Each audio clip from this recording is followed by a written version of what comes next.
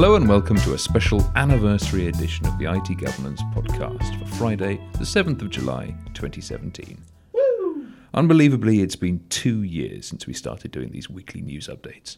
So, here are this week's stories.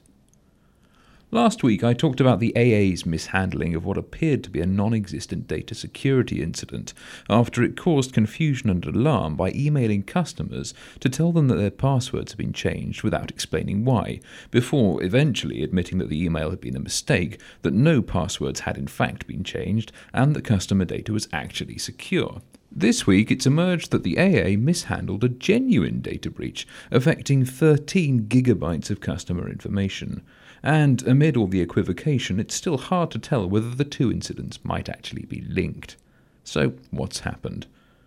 On the 26th of June, the day the AA sent its email about password resets, security researcher Troy Hunt, who runs the Have I Been Pwned service, tweeted that a follower had advised him that in April they'd notified the AA about 13 gigabytes of exposed database backups.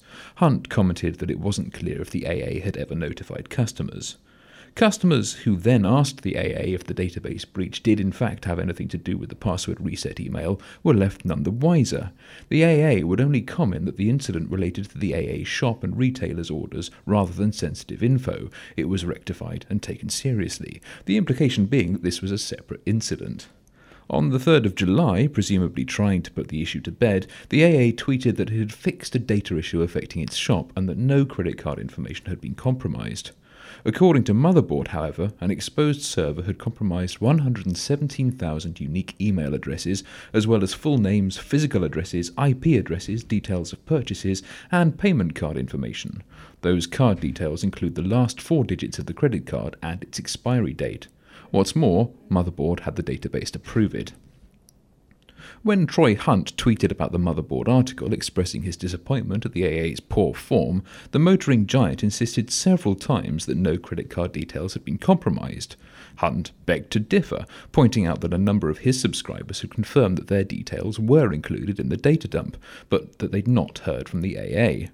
The AA again insisted that credit card details had not been compromised. When asked what details had been compromised, the AA said that a full independent investigation had been instigated, so it couldn't provide any details, even though it miraculously knew that no credit card details had been compromised. When Graham Cluley proved the AA wrong by posting a redacted screenshot of credit card information from the leaked database, he was warned that he could be in breach of the Computer Misuse Act, and a doff of the tit for to Mr. Cluley for the way he referred to the AA as a firm, and that he was nay-aiming, no nay-aims. Nicely done, sir. Nicely done. All in all, it's pretty fair to describe it as a debacle, I'd say. The Information Commissioner's Office is now investigating. It said businesses and organisations are obliged by law to keep people's personal information safe and secure. We're aware of an incident involving the AA and are making inquiries. The criminals behind the recent NotPetya ransomware, or perhaps not ransomware attack, have cleared their Bitcoin wallet, netting £7,900 worth of the virtual currency, a frankly rather piffling sum considering the disruption they caused. According to Motherboard, the funds were used to pay for Pastebin and Deep Paste accounts, which the NotPetya group used to announce that they'd sell the private key that decrypts infected files for the rather more substantial sum of 100 Bitcoin, about £200,000. Several people have apparently expressed an interest.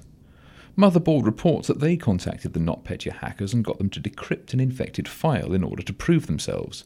It should be pointed out, however, that this doesn't mean that it's possible to recover all lost data.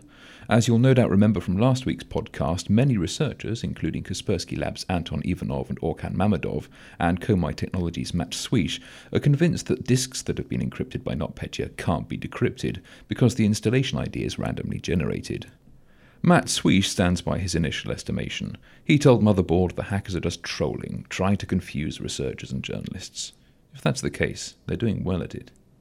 On the subject of Bitcoin, one of the world's largest Bitcoin exchanges, South Korea's Bithumb, has suffered a data breach in which the personal details of 32,000 customers were stolen.